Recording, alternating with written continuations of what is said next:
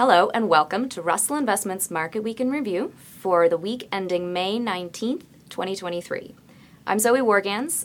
I am joined by our investment strategy analyst, Bei-Chen Lin. Thank you, Bei-Chen, for joining me today. Pleasure to be here, Zoe. Great. I always love having someone in person here with me. It's a much more fun experience. So, could you get us started by talking about the inflation report out of Canada? Sure. So, one of the things that people were expecting with the April inflation report out of Canada was for the pace of year-over-year inflation to cool down. We didn't see that. Instead, we saw headline inflation in Canada increase year-over-year in April from the March pace as a result of higher gasoline prices. For anyone who had been planning a trip for Victoria Day, they probably realized how significant gas price increases can be.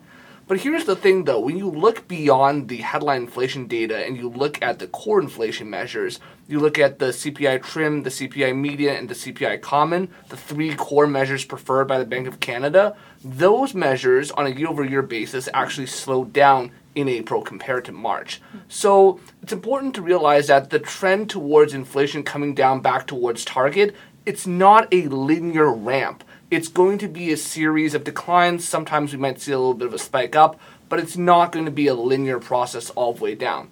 Now, in terms of how market participants are interpreting this, what we saw is that market participants are now expecting that the Bank of Canada might have to deviate from its conditional pause sometime this year. They might potentially do another rate increase. From our perspective, though, 1 month is not sufficient data to make that determination. The Bank of Canada is going to be looking at a wide variety of data, and while it's true that there are some measures that show the economy is still quite resilient, for example, home prices in April rose by 1.6% month over month, there is still lots of time for the rest of the year for things in the economy to change. And so the Bank of Canada will be making those decisions very carefully. Their next meeting is in early June. And so we don't expect the Bank of Canada to raise rates at the next meeting. We expect that they could continue to stay on hold.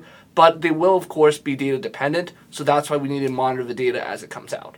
Of course, that makes complete sense. And that small sample size thing with the baseball season just starting, I hear it a lot. So could you tell us a little bit about the data coming out of the U.S. this week? Sure. So in the U.S., we have a bit of a mixed bag of some of the data. On the positive side, retail sales rebounded in April compared to March. So in March, we had a month-over-month slowdown in retail sales. In April, we had a month-over-month increase in retail sales. So that's the good news.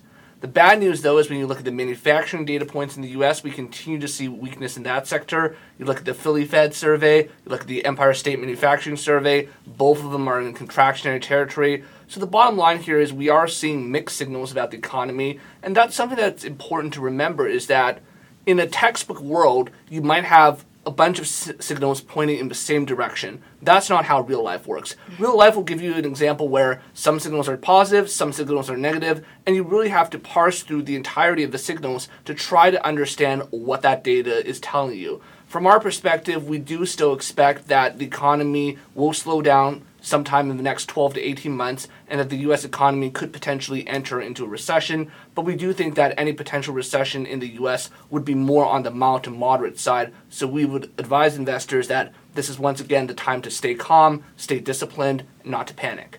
Always good advice. Thanks, Bei-Chen. Speaking of panicking, do you want to touch quickly on that debt ceiling that we've been hearing about so much in the news? So certainly if you look at what the S&P 500 is doing today as of Thursday, May 18th, it seems that panic is not the signal being sent. We saw the S&P 500 up by nearly 1% today. There were some words out of Speaker McCarthy who indicated that he thought it's possible that a deal might be reached soon, and perhaps as early as next week, the House might be able to vote on a deal. Obviously, with politics, things can change very last minute, so we'll need to keep an eye on the situation. But again, this is something that we think, at the end of the day, nobody, whether they're Republican or Democrat, wants the U.S. to default. We think that all politicians recognize the importance of preserving the full faith and credit of the United States, and ultimately we think that they will do the right thing. Good to hear. Thank you, Bei-Chen, for your insights, and as always, for your advice. Don't panic, anybody. Thanks all of you for joining us for another Market Week in Review. We hope to see you next week.